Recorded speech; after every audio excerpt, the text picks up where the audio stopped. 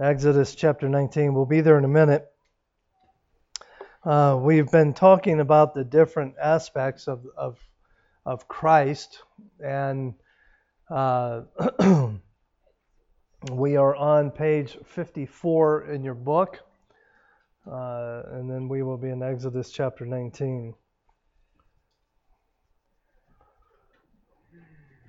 I don't know how far we're going to get in the book tonight, but we'll see.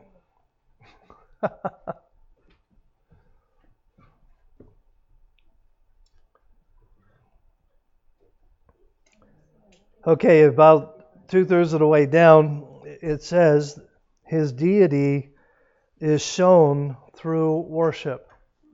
His deity is shown through worship. And I want to stop here. I'm going to give you one blank tonight, and we may get to more in a minute, but right now I want to focus on this word worship. Because one of the things Satan does is Satan redefines words. And when he does that, he distorts what the Bible is talking about. And I believe in our society today that this term worship has been twisted and distorted so that people today don't understand what true worship is. So, I want to ask the question, what is worship?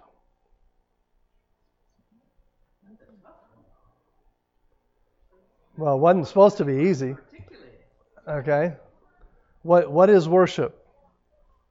Now, one of the catchphrases in a lot of churches is they will have teams in their church, and they're called what?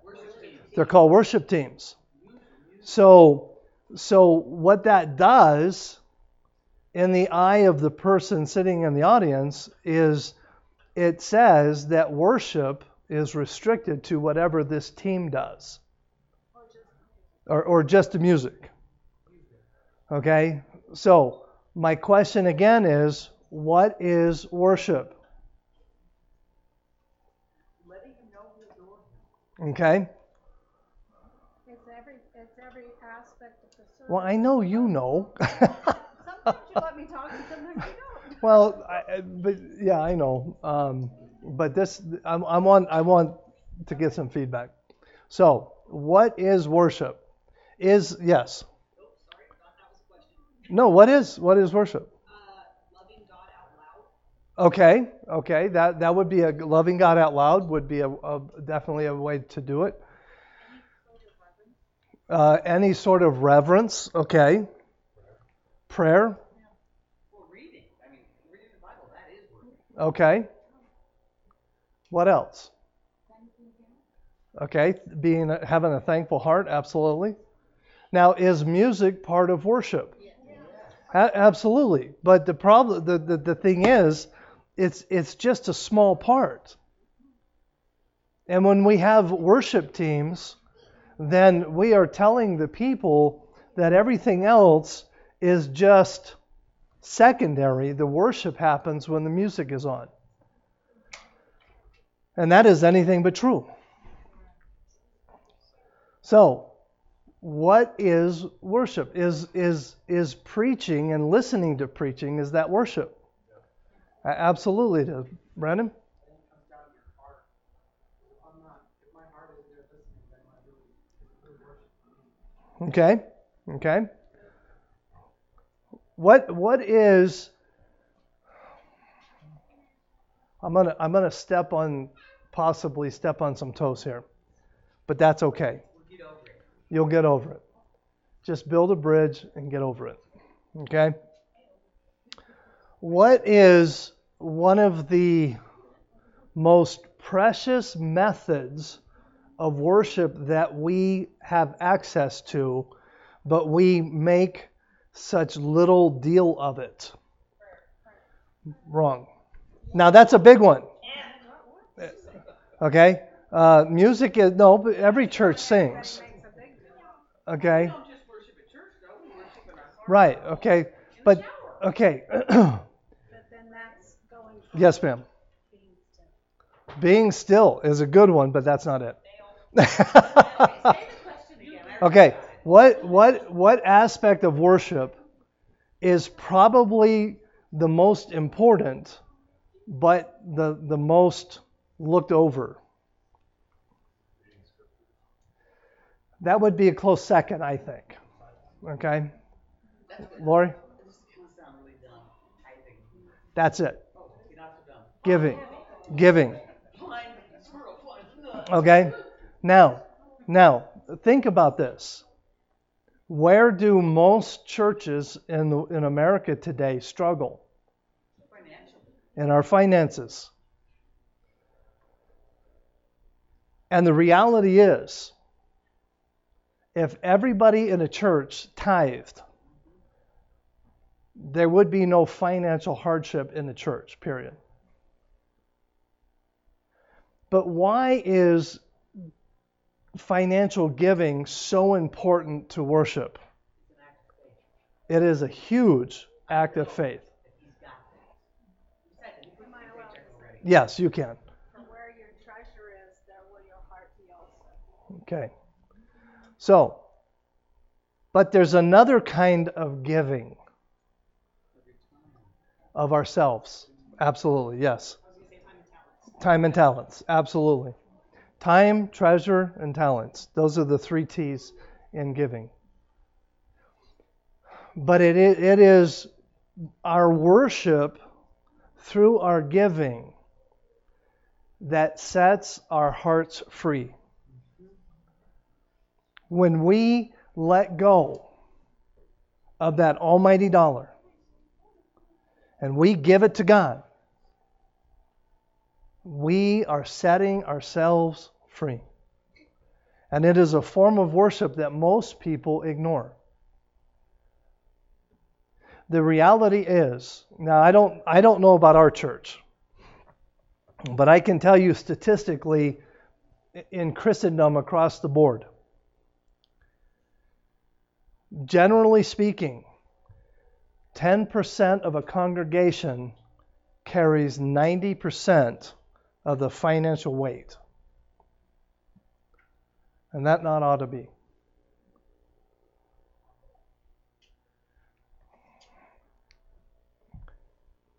Worship. And the word worship appears 108 times in Scripture. So, do you think worship is important? Hello? Yes. Yes.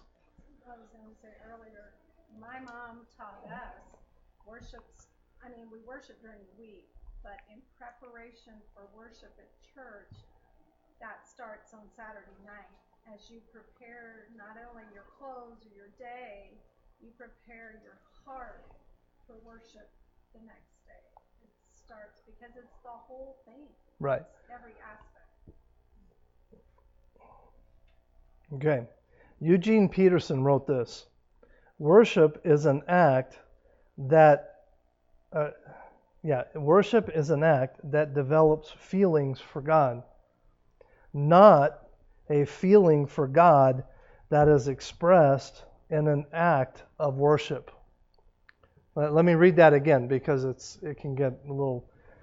Worship is an act that develops feelings for God, not a feeling for God that is expressed in an act of worship. So what is Eugene Peterson saying?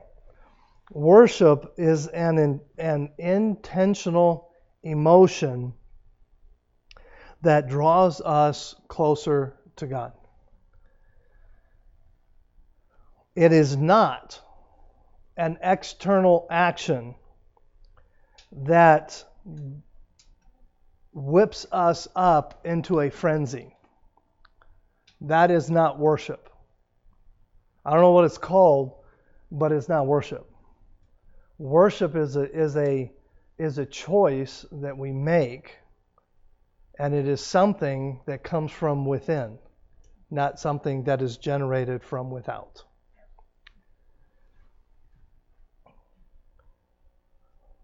One of the greatest lies, I believe, that Satan has fed churches across our country is that worship has to be worked up. In many churches across our country, for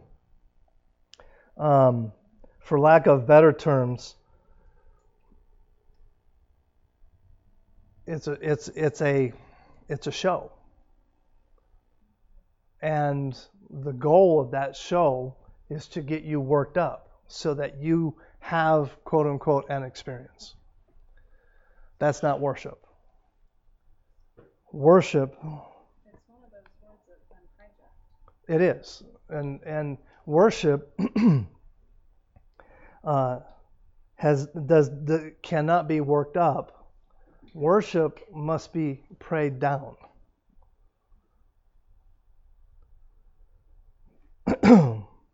So, Exodus chapter 19.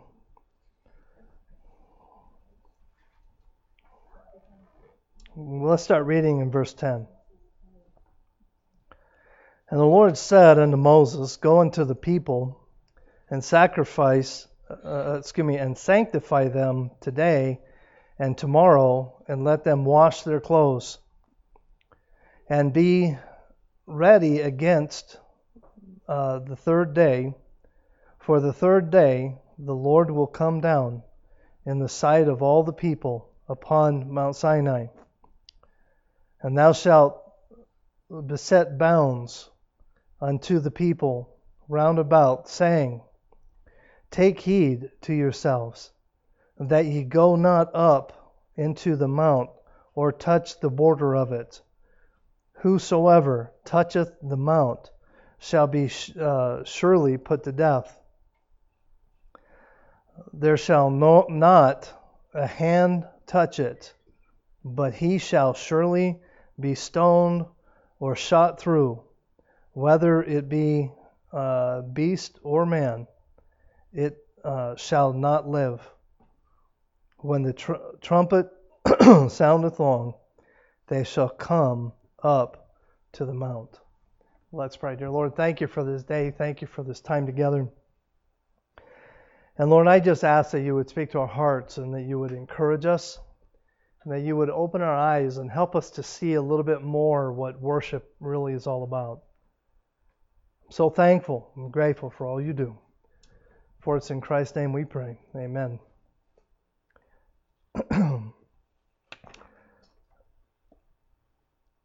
Why do you think I would go to this obscure passage in Exodus to talk about worship? That's pretty serious business. Okay. They're washing their clothes. They're preparing their hearts. They are getting set to worship. We don't do it to that extent, but they are doing it to that extent. They're going. Right. Okay. Okay. Where were they? Not Egypt. Mount Sinai. What is Mount Sinai known as?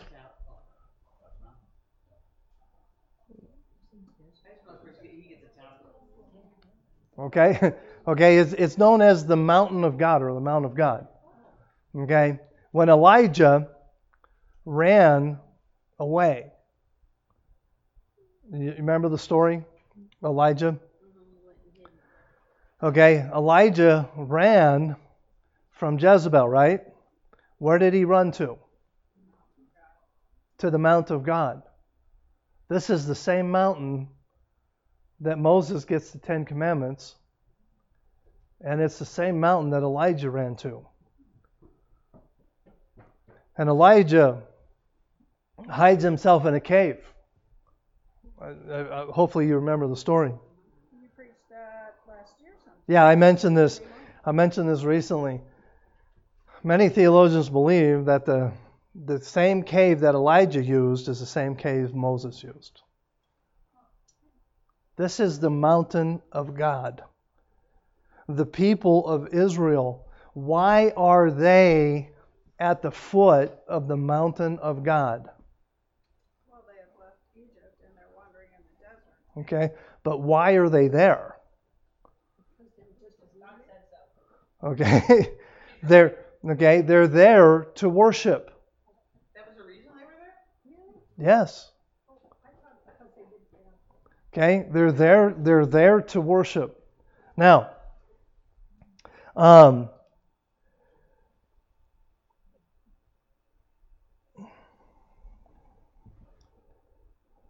what was the first thing that Moses tells the people to do? And Lori already mentioned it. Okay, clean themselves and to wash their clothes and to put on new clothes. Now think about this. Where are they going to get new clothes? Okay, out of what? Okay, I mean, they're in the middle of the desert, wandering through the desert. Now they have animal skins and wool and different things and so on and so forth. But okay, all right, my bad on that. Exactly. So what is the understood truth here? The understood truth is that because of the lack of water, guess what the people were not doing? Washing themselves and their clothes. But God tells them to wash. So, point number one. and I don't know if you want to keep notes. This is just an informal thing I threw together. But number one, never treat God's presence casually or flippantly.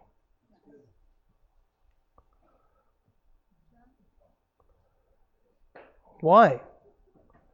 God says, hey, when you come to worship me, you need to go and get cleaned up. You need to wash. You need to wash your clothes because when you come before me, this is serious business. I think isn't that figurative of sin? It probably is, yes. In 2 Samuel chapter 12 and verse 20, it says, Then David arose from the earth and washed and anointed himself and changed his apparel and came into the house of the Lord and worshipped. So what did David do prior to worshiping? He did the same thing. Then he came to the house, and when he required, they set bread before him, and he did eat. What happened in 1 Samuel chapter 12, just prior to verse 20? Anybody know?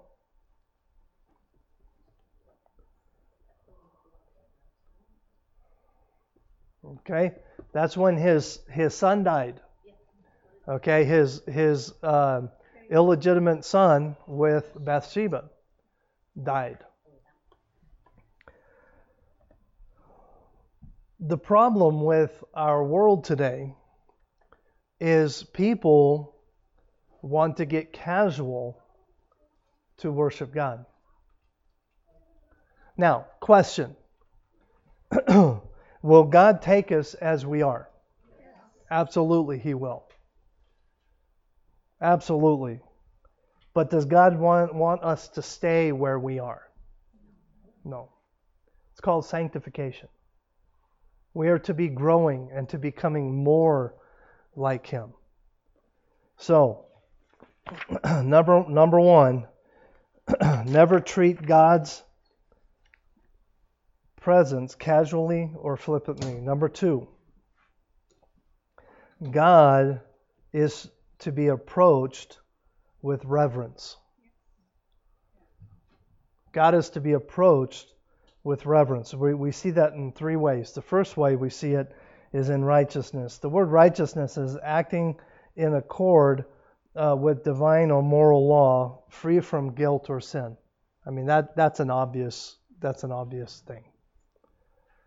Proverbs chapter 15, verse 9. The way of the wicked is an abomination unto the Lord, but he loveth him that followeth after righteousness. The second way that we need to approach God with reverence is with restraint. And you think, okay, with restraint, what does that mean? Look at verse 12. And thou shalt set bounds unto the people round about, saying, Take heed to yourselves that ye go not up into the mount, or touch the border of it. Whosoever toucheth the mountain shall be surely put to death. God says, hey, you know, when you worship me, there are going to be boundaries. In other words, worship is not a free-for-all.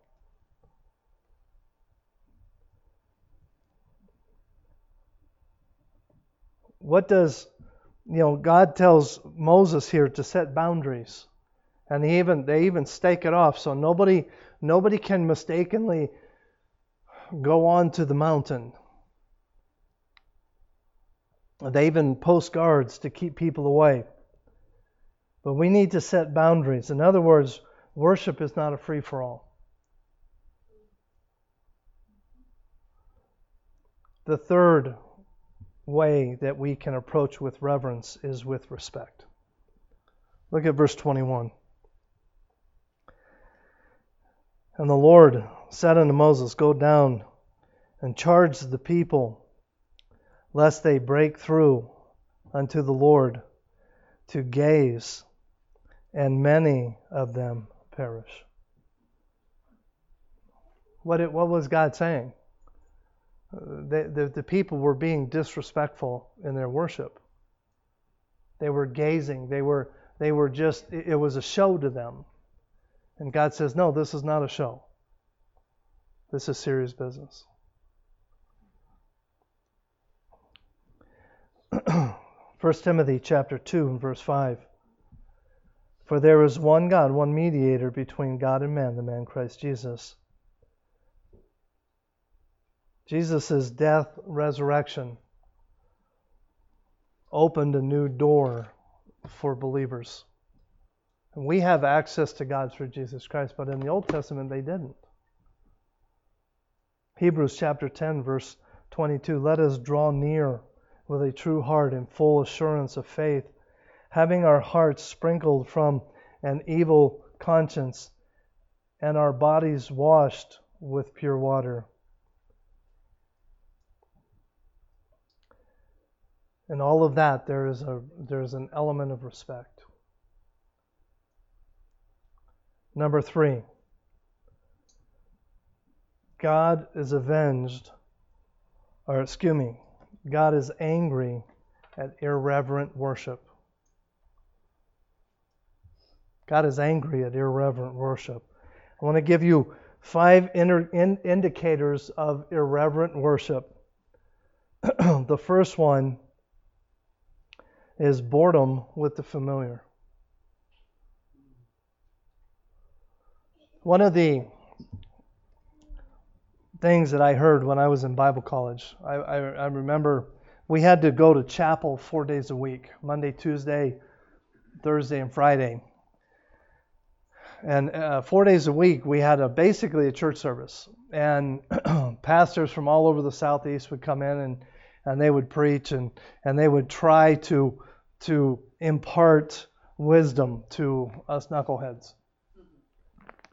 And I remember sitting there my first semester of college, and a pastor made this statement.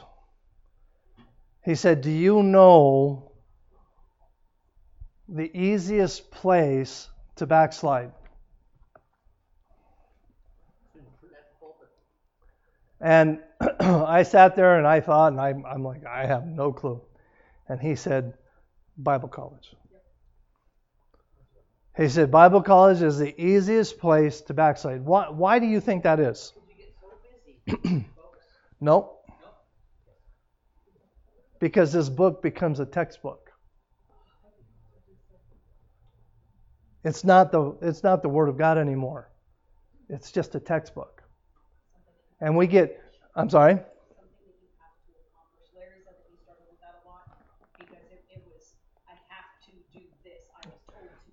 Right.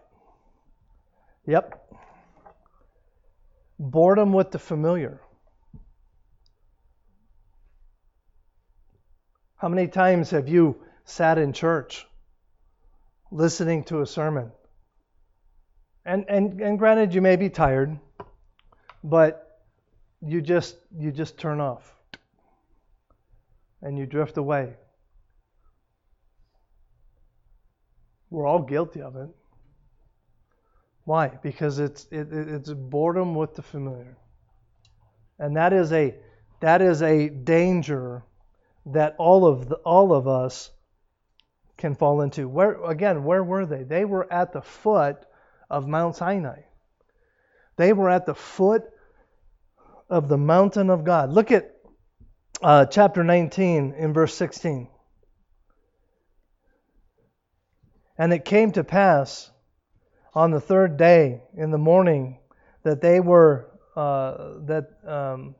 were thunders and lightnings and a thick cloud upon the mountain, and the voice of the trumpet exceeding loud, so that all the people that was in the camp trembled. We see them trembling at the presence of God. But they became bored with the familiar, because what happened just a few chapters later, those of you that are familiar with the story? Okay, they rebelled, and what did they do? Okay, they on the mountain, and so they asked Aaron to make the golden calf. Right. Okay, here one day they are trembling at the trumpet and the cloud and the just in the awe of God, and within just a few short days they're building golden images. Why? Because they became bored with the familiar. Yes. The other thing that the other indicator of irreverent worship is seeking an experience. Seeking an experience. Instead of worshiping God, we seek for an experience that our emotions can be stirred. What did the people tell Aaron? Make us a god. Why? So that they could experience their worship. Hebrews chapter 11, verse 1. Now faith is the substance of things hoped for, the evidence of things not seen. The fifth indicator of irreverent worship. And this one's going to hurt. Stubborn heart. Stubborn heart. Look at verse 4.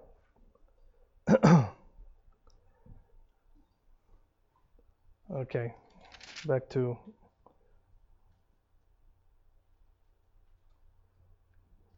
All right, what? I messed up.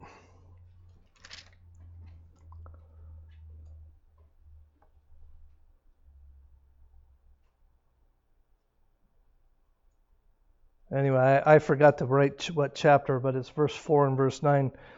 It talks about them being a stiff-necked people.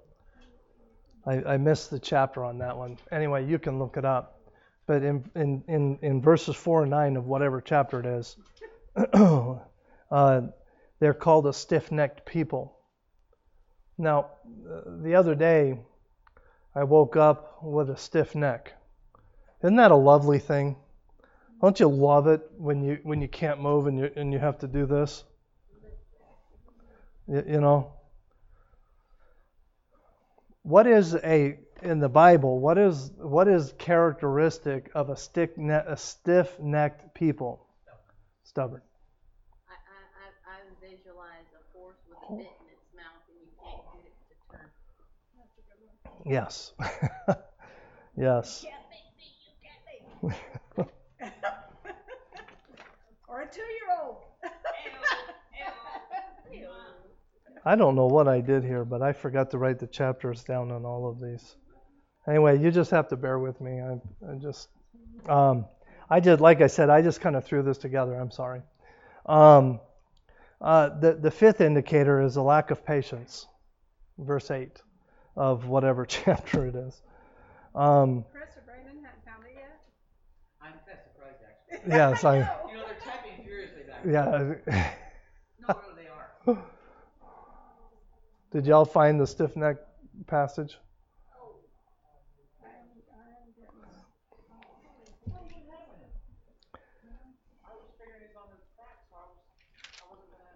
Oh. It is 32:9. 32. That's it. I knew that, and I totally spaced on it. Well, it's mentioned several times. Yeah, but verses 4 and 9. Look at verse 8. The lack of patience is the fourth indicator of irreverent worship. Look at verse 8. And they have turned aside quickly out of the way which I commanded them. They have made them a molten calf and have worshipped it and have sanctified unto it and said, these be thy gods, O Israel, which have brought thee up out of the land of Egypt. Again, back at the beginning of verse 8, how did they turn away? Quickly. Very, very impatient. Now, how many of you would say that patience is your greatest virtue? Brandon, okay, good for you. We just know. You know where do you know where you go for lying in church?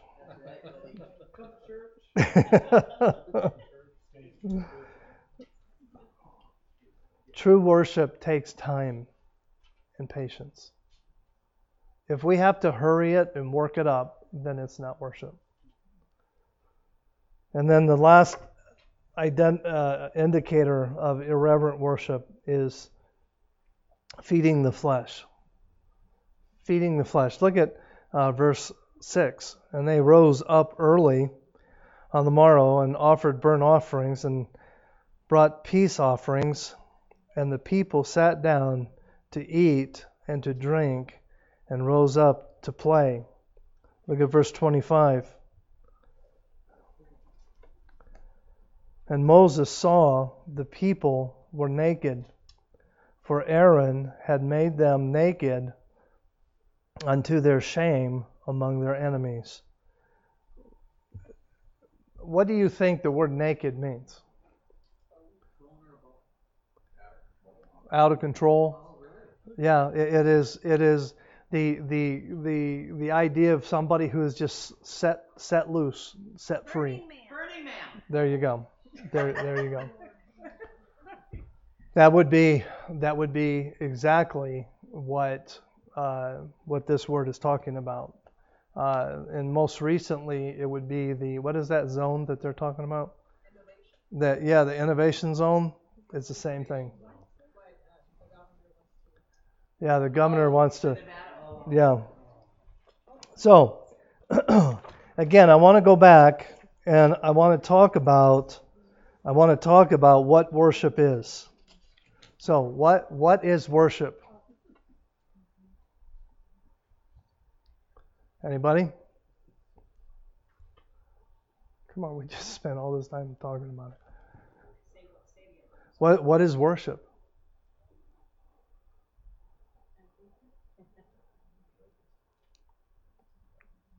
A reverent heart towards God. Okay. And everything every act of worship, our giving, our reading, our listening. Okay, David? Your walk with God. Okay. Basically, in a nutshell, worship is a choice. It's a choice that we make. We worship God because we choose to, not because we're worked up into a frenzy. We worship God because we choose to. And if I had to sum up, at least in my opinion, what worship is, that's what it would be, is it would be a choice. So, having said that, let's go back to our book. His deity is shown through worship. The Bible tells us plainly that we are to worship God only. Look at, turn over to Luke chapter 4.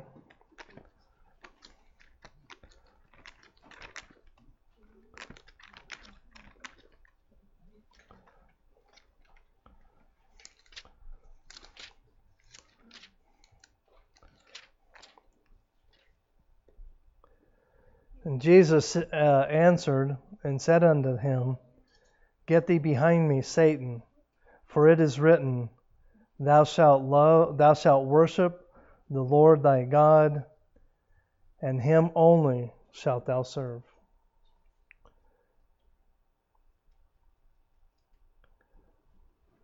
Yet throughout the Gospels, we see many people worship Jesus, and he never stopped a single one of them.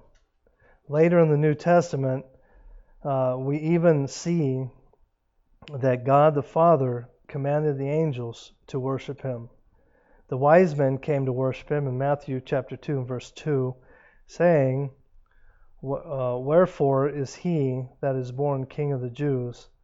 And we have seen his star in the east, and are come to worship him. Matthew, those in the ship worshipped him in Matthew 14:33. Then they that were in the ship came and worshipped him, saying, Of a truth, thou art the Son of God. Now, before we go on, those of you that are familiar with the New Testament, what happened when, after Jesus ascended and went to heaven, what happened when people tried to worship the apostles? They said, don't worship us. They refused to. So that in itself, that the fact that Jesus allowed worship of him is an incredible thing. A healed blind man worshipped him in John chapter 9 verse 38, and he said, Lord, I believe. And he worshipped him. The Father commanded the angels to worship him in Hebrews chapter 1 verse 6. And again, then he bringeth in the first begotten into the world, he saith, and let all the angels of God worship him. I didn't touch my keys.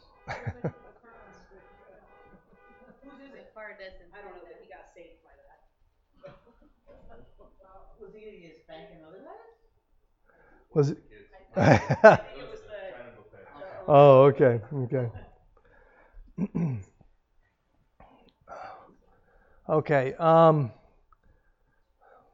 Can we stop? My head is just killing me.